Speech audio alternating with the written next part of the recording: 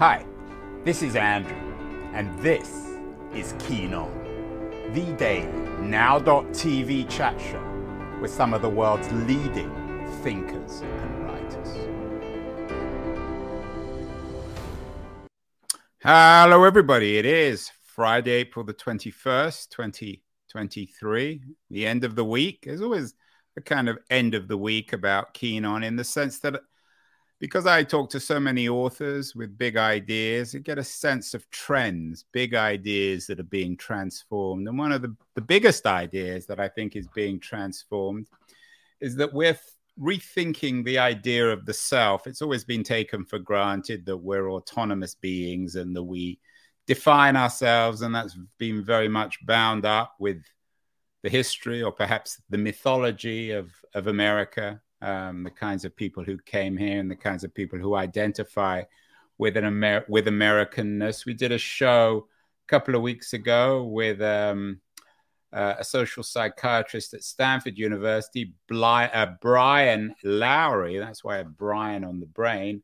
He is a PhD and he has a new book out, Selfless, the Social Construction of You.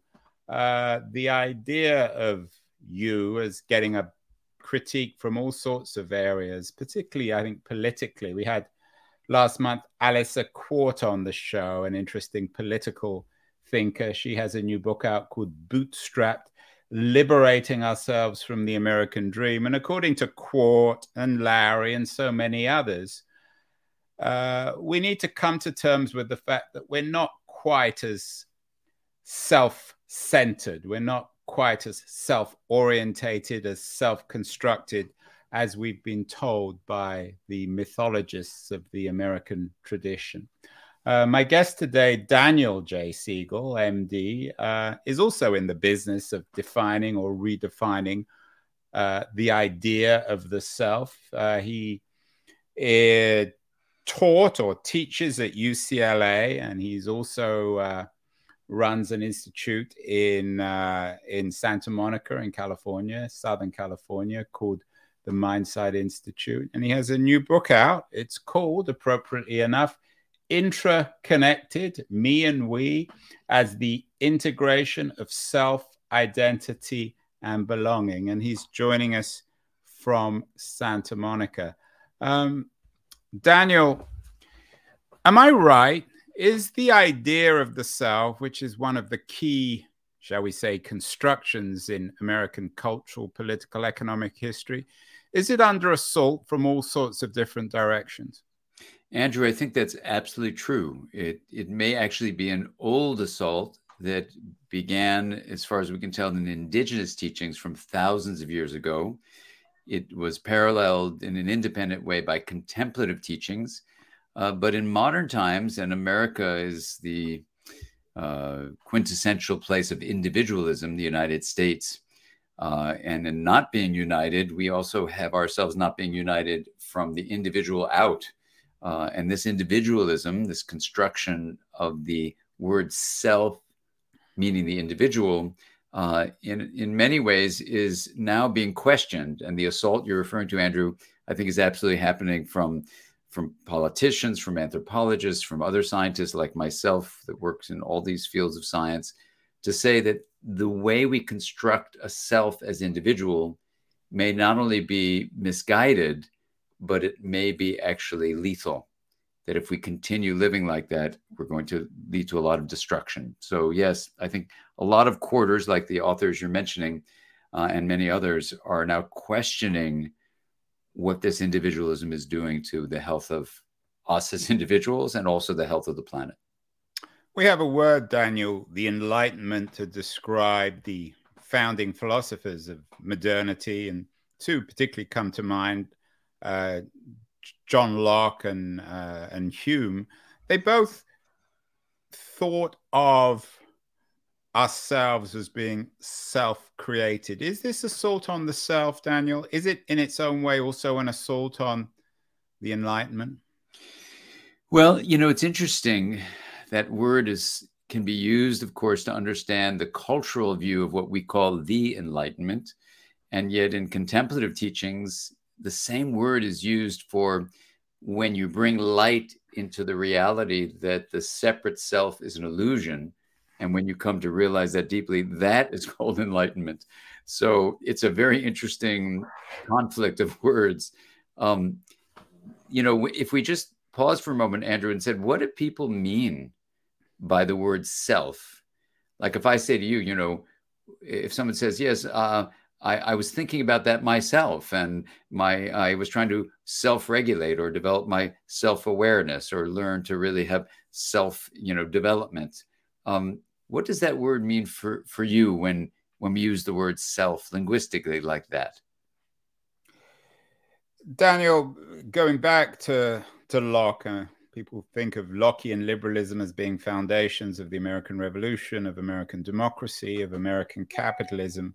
It's premised on the idea of us as tabula rasas, that we're born as these empty slates, and experience inhabits that space. The longer we live, the more we experience, the more the self is defined. Is the assault on the self also an assault on the idea of a tabula rasa, that we're born as empty slates? I don't think it has to be an assault on that. I think in some ways, if we start with an empty slate and say, okay, you just become whatever you're constructed to be, and you live in a culture that tells you you're separate, then you say, yeah, okay, I'm separate. But if you live in a culture that says you're a part of a community, then you grow that way. What we're saying is that the message that you're separate is actually an error. Now, it doesn't have to attack the tabula rasa point of view, because it could be that you were just in the wrong kind of messaging culture.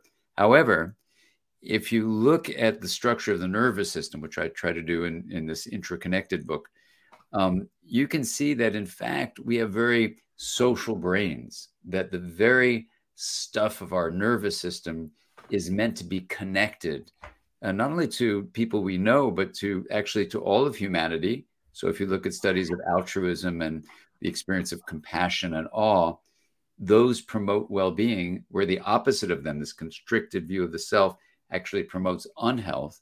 And then our connection even with nature, when people are deprived of being connected to a larger natural world, they suffer. So those findings from research do support what you're saying, that we are not a tabula rasa. We actually come with genetic information saying what we are on this planet, and what we are is a profoundly social being. And as a species, we have choice to actually either construct on top of that the lesson you're separate, or we can construct the reality that we're deeply connected with one another and with nature. If you're right, or if the researchers are right, Daniel, that we do indeed have what you call social brains, that we are naturally empathetic, that we like talking to others, that we're not quite as competitive or as bootstrapped as the ideologists of the American experiment suggest, then how do you explain the last 200 or 300 years? How do you explain our seemingly innate competitiveness? Has something gone wrong? Have we been unwired or rewired, or just have we been unplugged essentially from our natural being, our natural state? Yeah, it's a great question, Andrew. Thank you. I think there are at least three ways you can approach your question. One is the very simple thing that is basically a system in a culture can reinforce its own way of being. So if someone starts to teach individualism and people take that on and see that, okay, I need to accumulate material well-being to really have my individual self be successful, but then you don't quite feel successful enough, so you keep on doing that to get more stuff. Then you realize you can produce stuff to have other people buy your stuff. And if we're all individualistically running on what's called this hedonic treadmill, that's one explanation for these last few hundred years of this perpetuating itself. A second reason is that the human brain has this propensity to try to have the creation of an illusion, at least, of certainty. And the individualistic view of the self gives you this, what you could call, as the artist Rashid calls it in the Brooklyn Public Library entryway, she says, having abandoned the flimsy fantasy of certainty, I decided to wander. This flimsy fantasy is driven by a brain that wants certainty to be safe. So if you can predict, you can protect. And that idea then makes the individual something more you can control. You can be more certain if yourself, what we can define as a center of experience, is only in your skin and case body.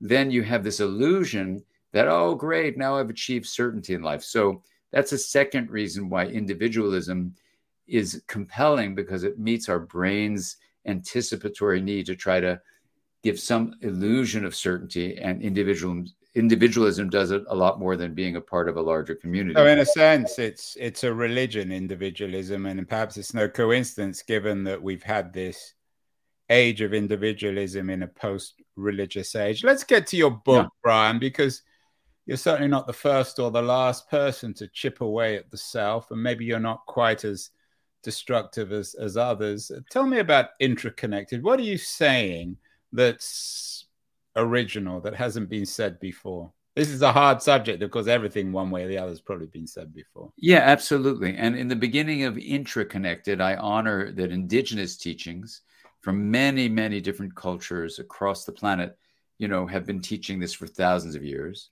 Contemplative teachings from many different traditions have been teaching it. I think the unique contribution of Intraconnected as an exploration, number one, it invites the reader to actually go on a journey, not only through contemplative indigenous teachings, but to look at the science behind what we now understand is how the brain constructs the self across development. So that doesn't exist anywhere. So that's one unique thing. A second unique thing is the feedback from people who've read the book, like my audio engineer, when I read the audio of the book, the audio version, he himself started feeling himself transforming. And when people write me emails about the book, I wrote the book, since I'm a therapist, to actually be a journey of transformation for the reader themselves. So that offers you the opposite of a destructive experience. It actually is a reconstructive one. It allows you to look at, how did your experience of self get created? How can you see what a lens, an identity lens is? And that's a unique contribution of the book too. You have an identity lens that can be close in for me, and then broader for the people and connections to a larger community, and then even larger to all of humanity, and then even wider still to all of nature. And it takes you on basically a set of lessons that teach you how to adjust this identity lens. It's like going to Santa Monica. It's like going to Santa Monica. Exactly. You could go to the Mindsight Institute, and you don't even have to go there. Just pick up the book. Are you cannibalizing your business? I am cannibalizing it, but I think it's for a good purpose, because I think if we can go on this transformative journey, it's not destructive. It's actually what the earth needs us to do. It's a win-win situation, because you as an individual will realize who you are is larger than your individual self. And instead of the incredible amount of mental suffering that view creates, as you can see in just the statistics of the United States mental health being so poor. Yeah, that's another. I mean, this whole area is all connected. It's interesting that you mentioned indigenous, the indigenous traditions, which are reappearing in new forms and guises. We've done so many shows on this. We did a show actually earlier this week with a novelist who wrote a novel on the indigenous communities of New Guinea. We've done many on our sense of responsibility and forgiveness for the cultures we destroyed, and many others on what we can learn from indigenous communities, on our ties to the soil and to history and time. Is this what you're arguing in Intraconnected, is that we should return perhaps as scientists to those indigenous traditions and recognize that they were probably more right than wrong, and we have much to learn from them, and that the colonial mentality of science destroyed that stuff and then made us realize what we're missing? I think that's exactly right. And, I could have written Intraconnected. Brian. You could. I almost called you Brian. Daniel. Daniel, yes. I'm happy to be Brian and Daniel. I think it's so beautiful what you're saying, Andrew, because the irony is, and this is what another unique contribution I think of the book is it takes you on a deep scientific exploration of how self gets constructed. And instead of reducing the individual down to just, oh, the self is just in your body, it actually takes that scientific view and it actually reconstructs from the view of self as your sensation, perspective, and agency, and says, look, you have the ability to actually widen how you experience this self. And it's going to be of benefit to you as an individual. It's going to be a benefit to your relationships with other people, and even of benefit to how we're facing the pandemic of the climate crisis. So, and yes, I do believe it's honoring indigenous teachings. It's honoring contemplative teachings. And if it's doing anything, it's saying science is now ready to look deeply at its own structure and contribute to that, long time ancient, basically invitation to expand how we see what the self is. Daniel, we live in, you don't need me to tell you this. We live in an age where we're obsessed with racial and gendered and sexual forms of identity. There's a very interesting debate going on about gender, for example, whether we're born as men or women, the trans debate. Race is obviously a huge issue. Eugenics seems to have reappeared one way or the other. What does your theory and interconnected suggest about people who argue that Black people are different from white people or men are different from women?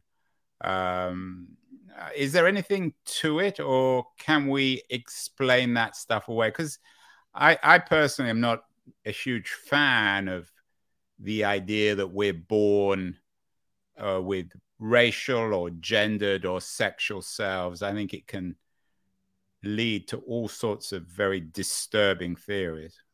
I agree wholeheartedly. I think there's there's a whole deep discussion which I offer about those aspects of what we call identity.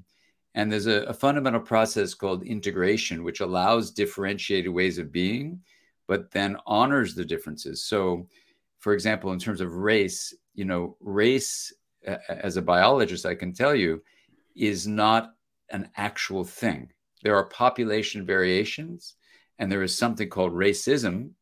And what racism is a human belief that one population variation that we name as race is better than another race. But actually, we're one species, and our ability to reproduce together is across the entire species, and population variations exist. But race by itself is not a real thing. Racism is absolutely real. The issue with gender, I talk about this in the book as well.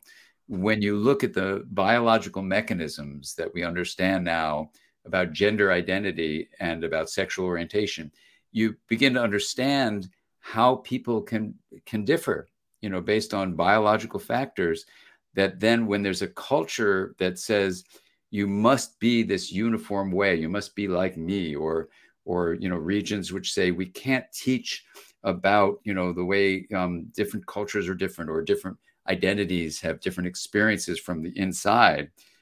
This is really, not a biological truth. It's actually flying in the face of the fact that we really do have helpful, healthy biological differences. So in terms of your question about male and female, the generalizations about the male brain and the female brain are often exaggerations of very, very small differences, but that get magnified within culture. So, for example, I have a daughter. When she was in advanced mathematics in high school, her classmates said, "You can't be in advanced math." And she said, "Why not?" They said, "Because you're a girl." And now in our family, that, wasn't what we taught. So she said to them, "I don't think you're right." And though she was on the volleyball team also. I hope she smacked them, didn't she? I mean, on the volleyball team, she smacked that ball down on them for sure. Well, you don't do violence in Santa Monica, do you? We try to avoid it, except on the athletic field. So I say that because, you could say, oh, there's a gender difference. But the fact is, if you took a brain of a female and a brain of a male, put them in a scanner, and showed it to an expert in brains, they could not, by function or structure, tell you if it's a male brain or a female brain. Of course, the other studies that show, if you're told a message like females can't do math, then one study showed, for example, if before a math test, you ask the person taking the test, what's your gender? And they write female, versus if you ask them after the test, what's your gender? If you're asked before the test and the culture is giving you a message, females can't do math, you'll do worse on the test. That's a cultural message. And so you hold that in, you're like, oh my gosh, how can I do it? And that primes you. So that kind of study and others, many, many others, show it's important to realize we're all Daniel, why then is the trans issue so combustible? Why is everybody so sensitive, and why does there seem to be a fashion, I'm guessing particularly in places like Santa Monica, of young boys deciding they want to be girls and young girls deciding they want to be boys? It's a really important thing, I think, to start with the biology of that. And I know, since I'm a therapist and I've had patients who've had that experience from very early on, whereas let's say a young boy from the outside was born, named a boy, has the genitals of a boy, but absolutely senses that this individual is actually a female identity, and then goes through the period of, early childhood and then adolescence, and that stays with them. It's not a trend. They're not trying to be different. It's how they feel. When you look at basically two things, when you look at the biological anatomy issue, where your genitals, male or female, are determined by your chromosomes. XX leads to female chromosomes.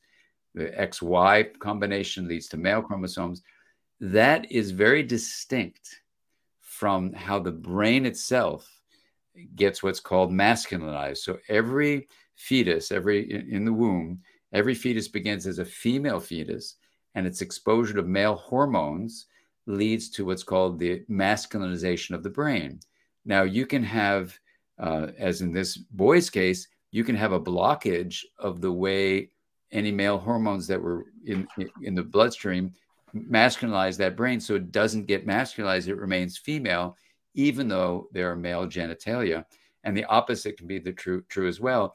You can have the exposure to male hormones that make the brain, to various degrees, become masculinized, even though the genitals are a female. So now the baby's born, the brain has already been set in its basically identity, but the genitals of the body and the chromosomes are different from how the brain grew in utero.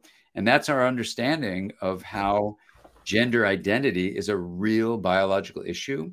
And for those who are, it's unusual in the population, but they're absolutely a part of our community. They're part of who we are as a people. To honor that is to really honor a biological reality, and to deny that is actually to deny a reality, which doesn't make anyone benefit when you deny reality. Earlier this week, Daniel did a show, an excellent show actually, with Jonathan Rosen. He has the cover story of The Atlantic this month or next month, a story called American Madness, built around a new book by him, The Best Minds, a story of friendship, madness, and the tragedy of good intentions. Is about a friend of his very close friend of his who went crazy, killed his girlfriend. He was a brilliant mind, a scholar at Yale, part of Yale Law School. We talked extensively about what we call our age of anxiety. How does your understanding of the self, or our misunderstanding of the self and interconnected, how is it connected with the increasing centrality of mental illness in America in the 2020s? Or is that a wrong connection in interconnected? No, I think it is a right connection you're pointing out, Andrew. I think, one way to think about it is, we are meant to be having the experience of connection, of belonging. The word intra-connected of the book title is to realize there's a connectivity within the whole. So there's an individual, like, for example, an individual tree, but the tree is a part of a larger forest. Now, in the United States, the reason I believe that we have such feeling of disconnection and distress and depression and despair, anxiety, suicide are higher than we've ever seen it now, is because people don't have the experience of belonging. They have a sense of self that the society tells them is separate.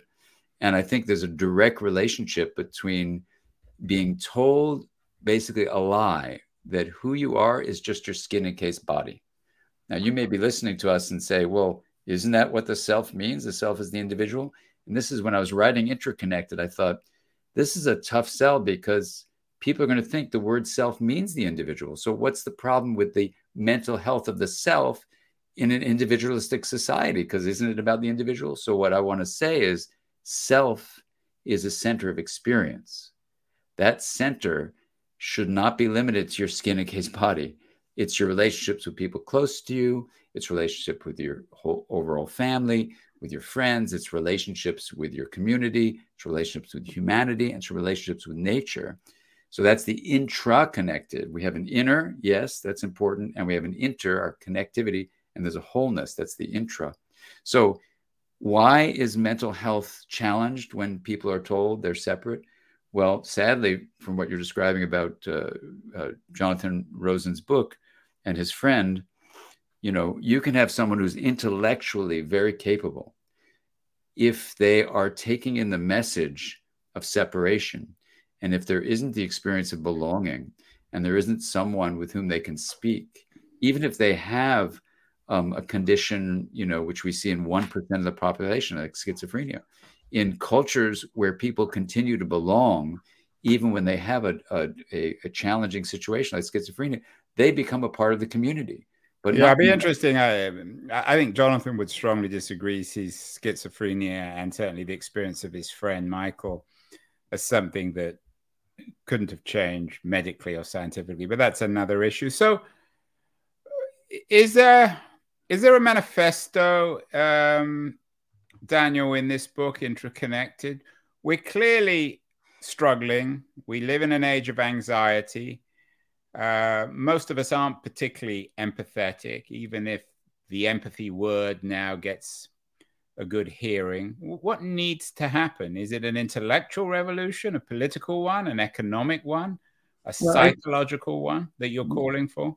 Yeah, I think it's on all those levels, actually. There are different groups I work with. And an environmental one, of course. Yeah, absolutely. So I work at a place in New York where we're working to look at how we can help businesses embrace a more intra-connected view of life. I'm working with a group that works in the United Nations, where we're looking at this larger systems view of all the countries. Isn't that the kind of thing you'll have hundreds of meetings at the United Nations talking about this, and nothing will ever change? People this is bloviating one way or the other about it.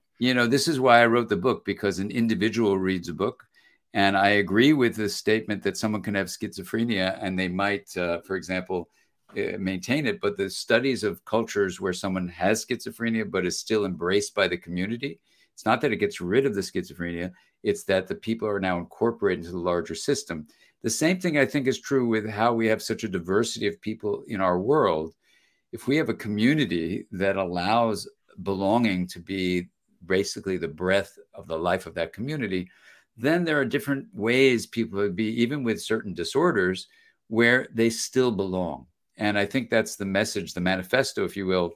The individual can belong, relationships will be enhanced, and the way we connect with each other and with all of nature will be improved. And so on all those levels you're pointing out, it's an invitation, perhaps a manifesto, to think deeply about what the self is and realize that we have time and we have the power and now we have the skills to adjust this identity lens and allow the self to be much more than the individual and to realize our full connected nature in life. You teach at UCLA, and for people watching, the photo of you on the UCLA website features you and a dog. I'm not sure if it's your dog, but a very nice looking dog. Of course, that's mine, yeah. Another big theme that I'm seeing, which perhaps is how we can end, is the challenge and opportunity to rethink our relations, we humans, our relations with other species, dogs, cats, birds. particularly the casualties of our destruction of the environment. Is this another piece of interconnected to recognize that just as we as individuals aren't unique or separate, so we as a species aren't either? Absolutely. I think the book begins with a trip to the Pandopopulous Forest in Utah, which is basically 48,000 seemingly independent quaking aspen trees. But when you go just beneath the surface of the soil, you find it's one root ball. In the same way, what appears to be separate, we're separate species, separate individuals as human beings, even, we come from a common source. And the interconnected sense is that there is a whole of the system that we can work towards. It's a greater good. And every bit of science supports the notion that the awe that comes from that experience, the gratitude that comes from that, the compassion, all are health promoting. And this is the journey I think we can shake ourselves out of the mistaken identity of separation and realize the truth of connection.